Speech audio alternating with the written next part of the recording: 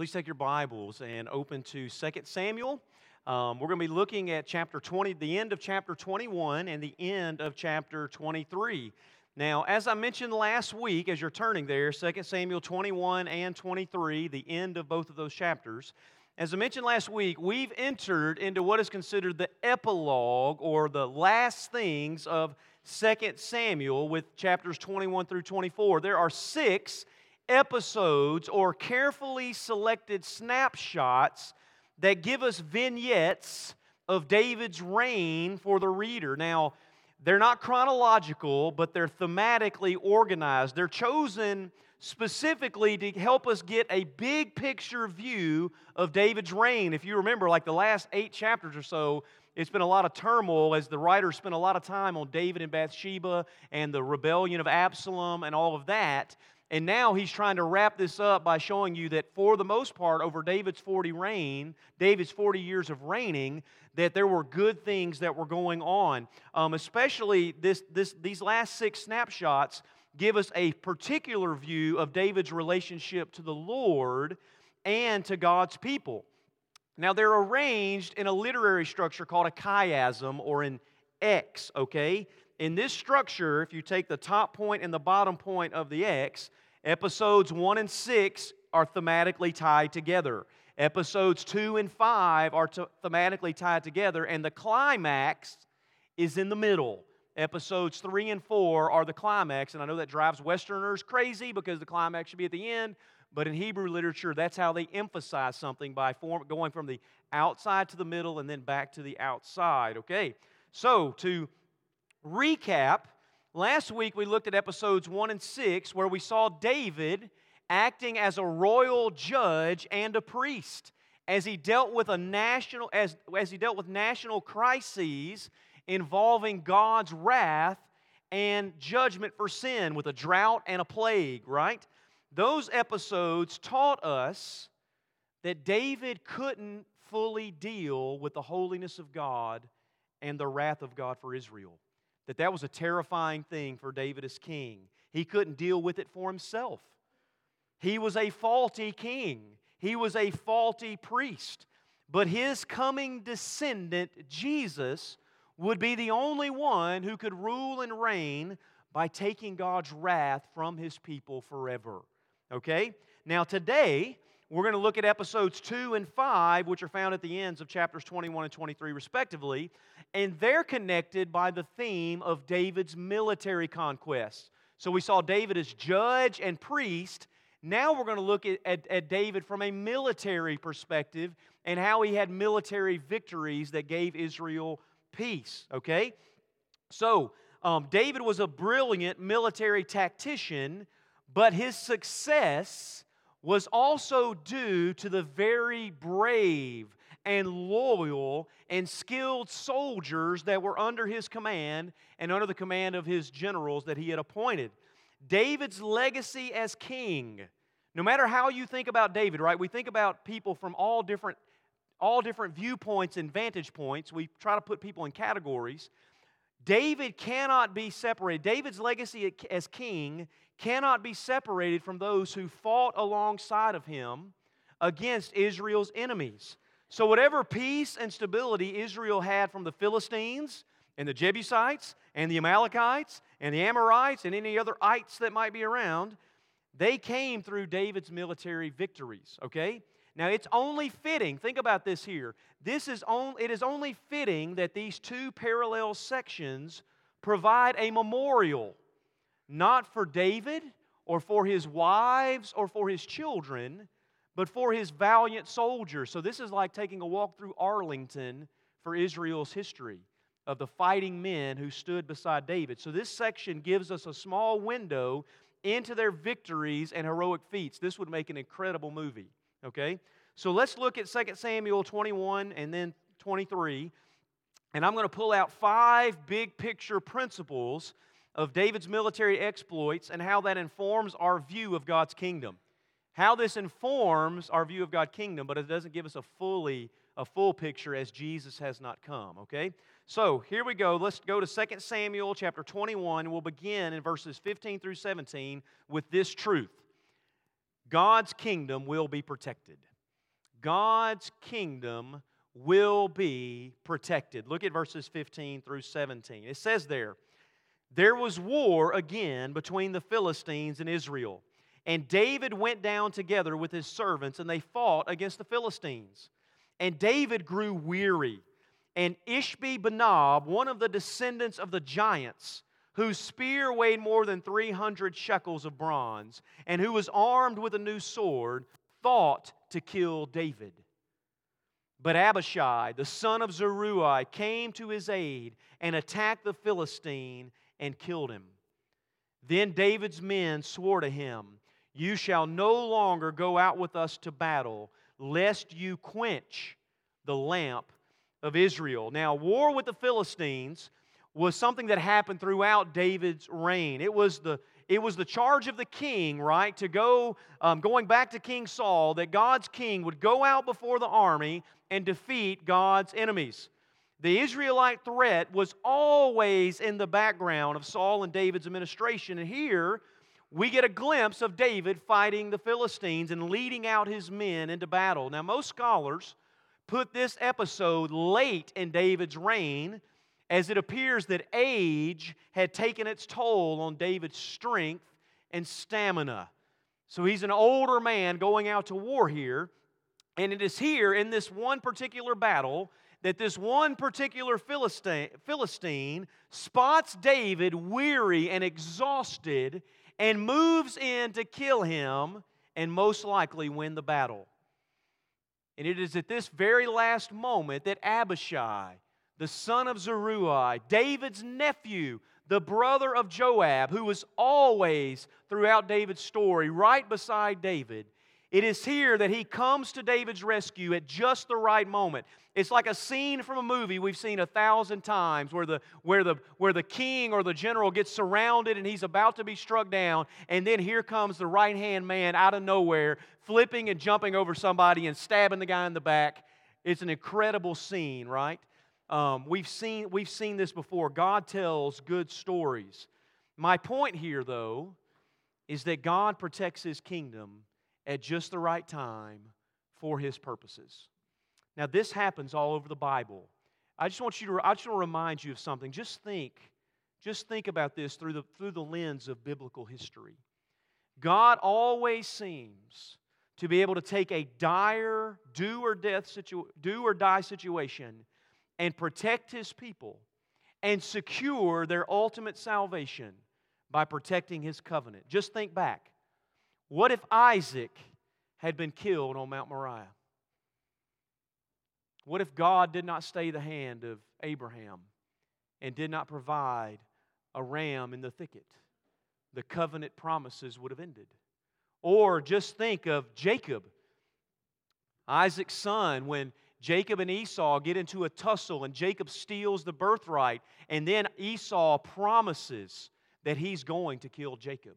And the next time they meet, it looks like an army is marching out against Jacob, and Jacob sends his little ones to the front, hoping that they won't be killed by Esau, and God changes Esau's heart. But what if Esau had taken that into his own hands? Or think of Joseph, one of Jacob's own sons, and his brothers who sell him into slavery. What if he would have been killed along the way? What if they would have had their way with him? Or Potiphar, if Potiphar's wife would have had her way with Joseph. Or think about Moses and the Egyptians. What if he would have simply been thrown into the Nile and not protected, the one who would deliver God's people from Egypt? Or here, Ishbi-Benob, who fixes his gaze on David while he is still weary. What if Abishai is not right here at this particular moment? Listen, let us be reminded here that God's kingdom will be protected, and it will not fail. Herod also one day in the future will fix his eyes on one little descendant of David in Bethlehem, and he will murder all the little boys that are there from the age of 1 to 4. What if he would have laid his hands on God's king? You see, this is what happens. You can be sure that, number one, God's promises will not be thwarted simply because someone has a very large army and very large soldiers descended from giants. God always moves to preserve His seed and to protect His covenant. Listen, no matter who invades Israel or what other nations or governments plot or plan, God preserves His remnant and His promises will prevail. It is here that David's commanders make, I think it's interesting here that David's commanders take God's promises and they put it into practical effect. They go, David, we have a new policy. You're not going out into battle anymore because we're going to make sure the lamp of Israel is not quenched, that it will not be put out by God's enemies. Now let me compare this with Jesus' kingdom just for a second. God's kingdom will be protected, but listen, unlike David, who had to physically fight real enemies against Israel and protect God's kingdom, Jesus came bringing a different kind of kingdom.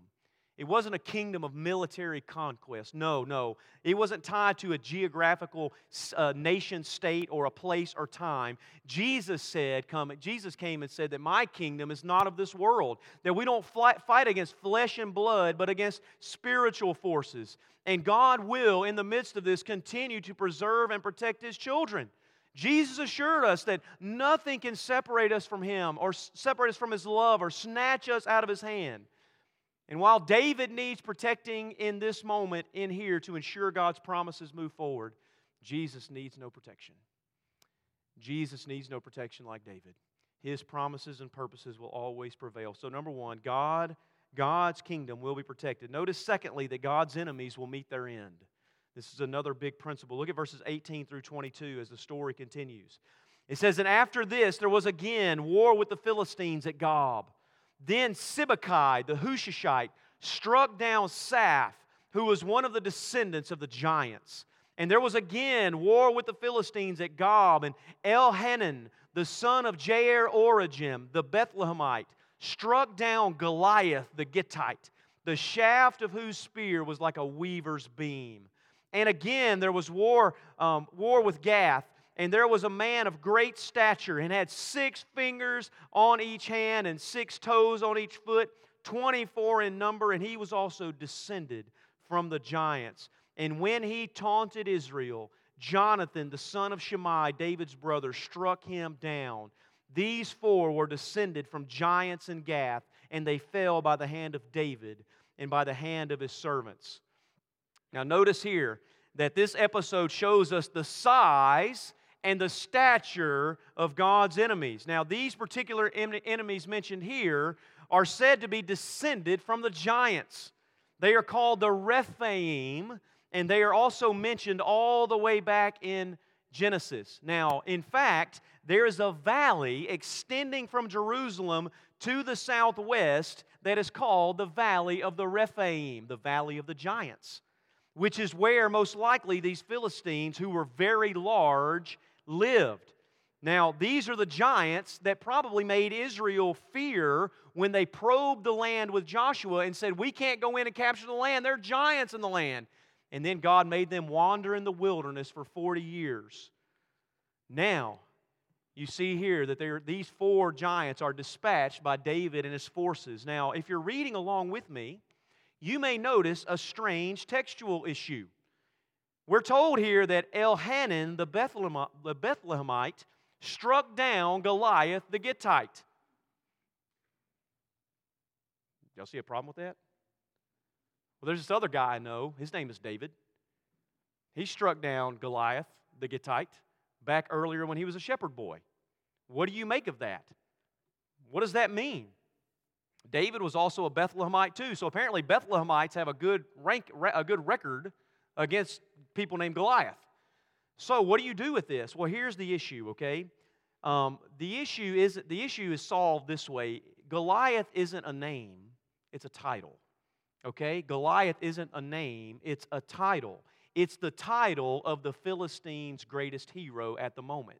So they would battle it out, and whoever was the greatest soldier among the Philistines, he would be given the title Goliath and be given a weapon that symbolized his standing and title.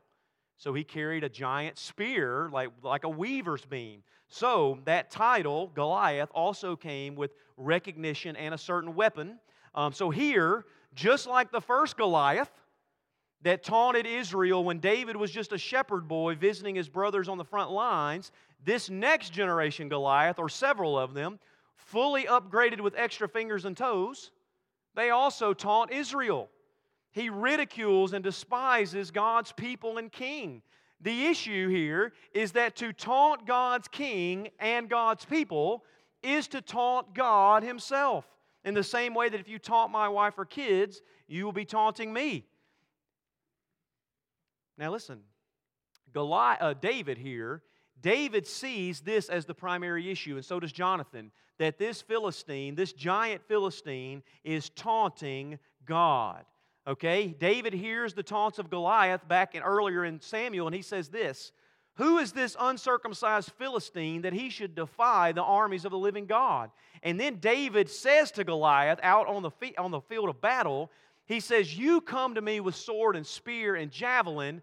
I come to you in the name of the Lord of hosts, the God of the army of Israel, whom you have defied." He says, "This day the Lord will deliver you into my hand, and I will strike you down and cut off your head and give the dead bodies of the host of the Philistines to the birds of the air and to the wild beasts of the earth, that all the earth may know that there is a God in Israel." That's what David says. You taunt God, you're taunting us, you're taunting God, and God will have the last word. And here it's the same thing. It's Jonathan, David's nephew's turn, born to his older brother Shimei or Shammah, and he stares down this loudmouth Goliath and silences his taunts. Listen, that's the principle. The principle is here. God's enemies may rise in force all the time, at any moment, any time.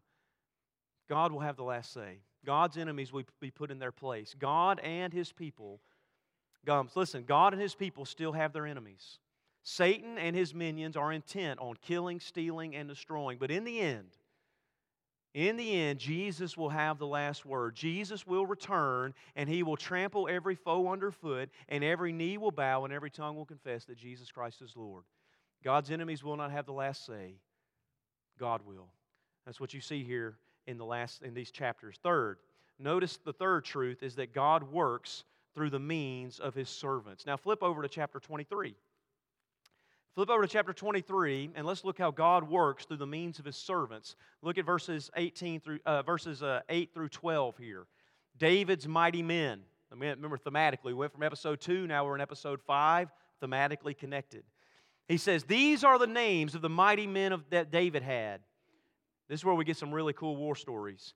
He said, "These are the names of the mighty men of whom David had: Josheb Bas-Shibeth, a Tachmonite. He was chief of the three. He wielded his spear against 800 whom he killed at one time." That's pretty impressive. I mean, I could have got probably 800 or 900, but that's impressive. All right? He says, "And next to him among the three mighty men was Eleazar, the son of Dodo, son of Ahoai. He was with David when he defied the Philistines who were gathered there for the battle, and the men of Israel withdrew. He rose and struck down the Philistines until his hand was weary and his hand clung to the sword. And the Lord brought about a great victory that day, and the men returned after him only to strip the slain. And next to him was Shammah, the son of Agi, the Hararite.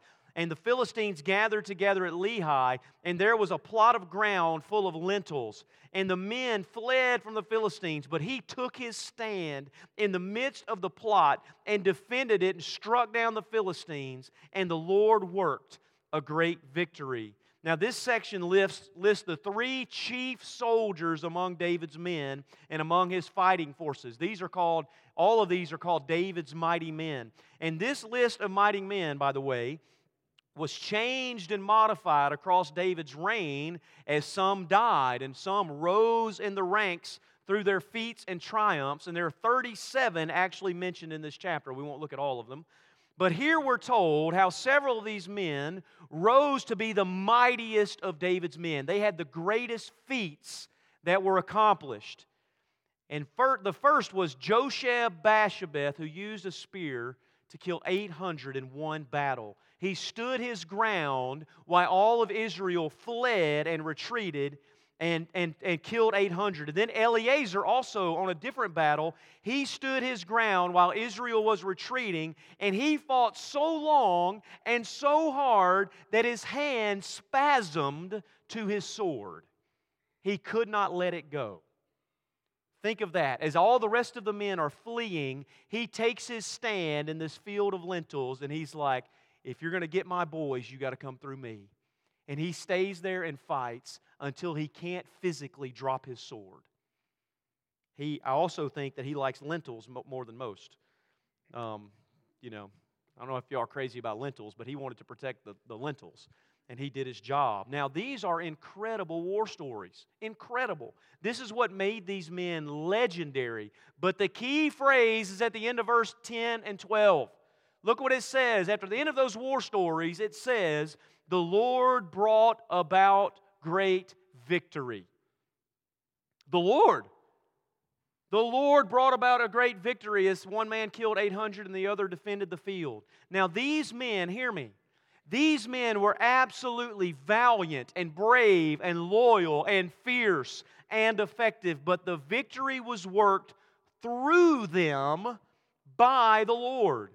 This is why the Psalms are filled with phrases like, the horse is made ready for battle, but the battle belongs to the Lord. Yeah, you get the horse ready, but God gives the outcome. And some trust in horses and chariots, but we trust in the name of the Lord our God. These men are simply instruments through whom the Lord worked to preserve and protect His people. Now, this is what I want to say to us today. This same idea is what will be written over all of the lives of God's people. The victory belongs to the Lord. Yet not I, but Christ in me. It is not me, not to my name, not to us, O Lord, but to your name give glory. Listen, we need to be saying the victory belongs to the Lord, and may He be glorified. And let me just say also, this teaches us to be ready to be used. Listen, may God choose to use us according to His purposes and plans. May we all be ready, able, and prepared to stand in the field between the enemies and God's people and say, I will stand here, and whatever happens, may the Lord do what seems good to Him. May we all be instruments and vessels ready to be implemented for the work and will of our King, and may we all be willing to lay it all down and risk our lives like these men here, for the sake of God's King and His kingdom. God works through the means of His servants. And then fourth, God honors those that honor His King. God honors those that honor His King. Look there at verses 13 through 17. This is one of my favorite stories in all of this chapter. Look what it says there. It says, and 3 of the 30 chief men went down and came about harvest time to David at the cave of Adullam. And when a band of Philistines was encamped in the valley of Rephaim, the valley of giants, David was then in the stronghold, and the garrison of the Philistines was at Bethlehem. And David said longingly, oh, that someone would give me water to drink from the well of Bethlehem that is by the gate. Then the 3 mighty men broke through the camp of the Philistines and drew water out of the well of Bethlehem that was by the gate and carried and brought it to David. But he would not drink it. He poured it out to the Lord and said, far be it from me, O Lord, that I should do this.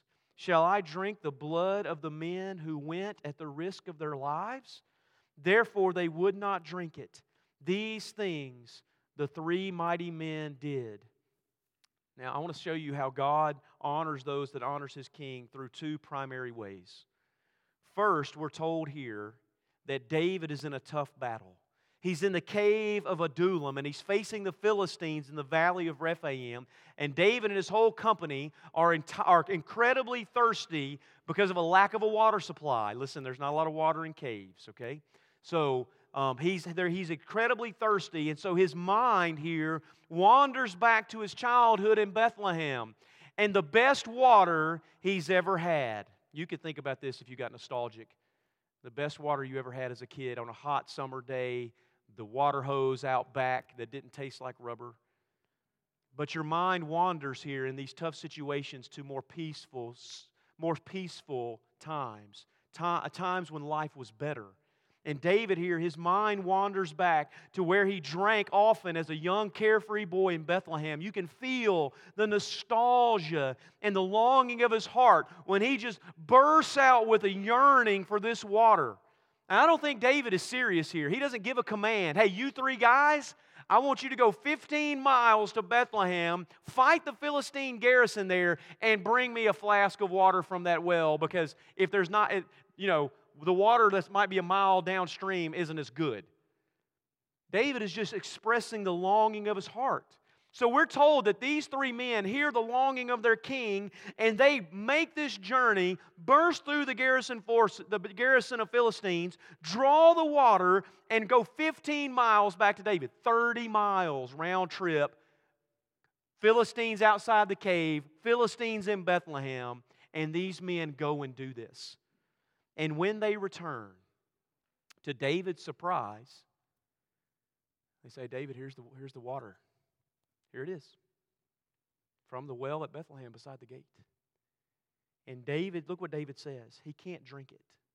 David says, notice what he says. It says he poured it out to the Lord.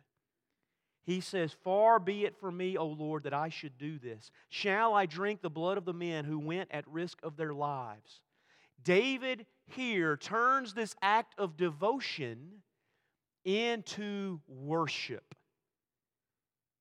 He turns this act of devotion to Him into worship before the great King. Right? It is now a sacrifice to the Lord, not to David. Make no mistake, his men are not angry. His men are not angry, and they don't pout and say, what do you mean you're not going to drink this? We went 30 miles to get you this water. They are astonished that their king would honor them this way. Do you see it? David is basically saying that the blood of his men belongs to the Lord. It doesn't belong to them. Shall I drink the blood of my men? Blood belongs to the Lord, not to me. David knew that the blood of these men is more precious than David's thirst. He knew that this kind of love and devotion and loyalty could only rightly belong to the real king. David doesn't deserve this kind of devotion. See, God here uses David to honor those that honored him. Now, second, we see this truth.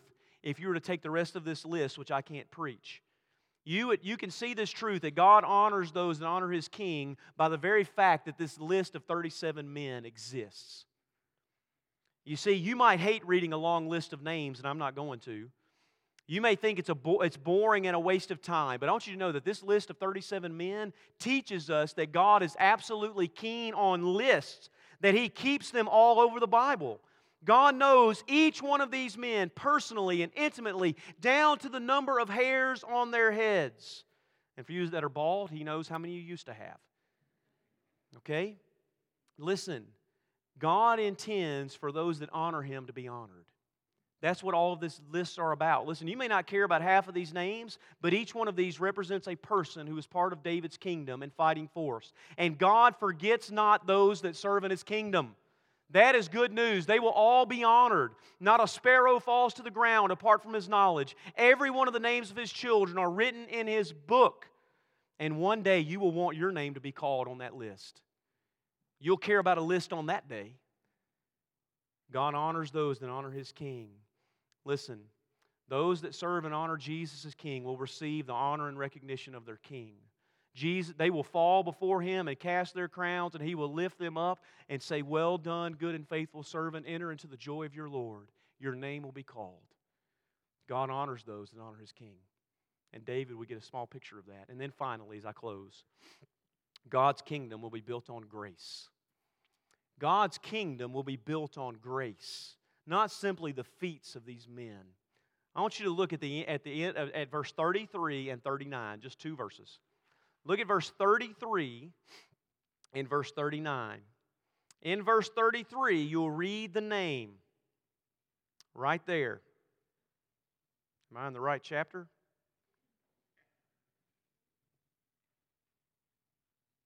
Sorry, it's the end of verse 34. The end of verse 34 right there, chapter 23, verse 34. It says there, it lists Eliam, the son of Ahithophel, the Gilonite. That's a mighty man of David. Eliam, the son of Ahithophel, the Gilonite. And then look at the last name, verse 39. Uriah the Hittite. 37 in all. Now, what do those two names mean? Well, Eliam is the son of Ahithophel, David's most trusted advisor. He's also the father of a woman named Bathsheba. Bathsheba's dad is one of David's mighty men that protected David in battle. And notice the last name on the list, Uriah the Hittite. Do you kind of see that? This list includes the names of those most affected by David's sin. This list shows us that the weakest part of David's kingdom is not these men. It's David himself. David could never escape his own sinfulness as king. Listen, Uriah is listed here as a mighty man who was murdered and betrayed by the very king he sought to protect. This again proves that David's kingdom is only a partial kingdom, and a kingdom that is only pointing ahead to the day when Jesus, his heir, will come. And unlike David, Jesus will choose to die in the place of those that betrayed him. That's what Jesus will do. He'll die for those that betrayed him. Jesus will offer grace full and free to those that do not deserve it. And this is the same grace that David receives. Uriah being listed here is proof of David's failure and proof of God's grace. And let me tell you something about God's grace and God's kingdom. God's grace cannot be bought, it cannot be earned, it cannot be deserved. It can only be received from Jesus by faith in His name.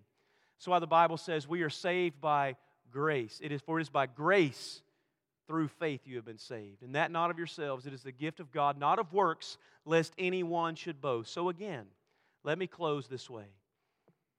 We see that God's kingdom here in these two episodes, God's kingdom will be protected.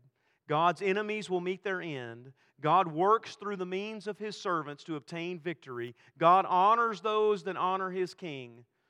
And God's kingdom will be built on grace. Grace. God's grace. We're going to have a time of invitation. I want to pray for us. Father, I pray You'll take the preaching of Your word, apply it to our hearts. And Father, may we ultimately and longingly see King Jesus. And Father, may we follow Him and serve Him because of the grace we have received. Father, speak to us now. We pray this in Jesus' name. Amen.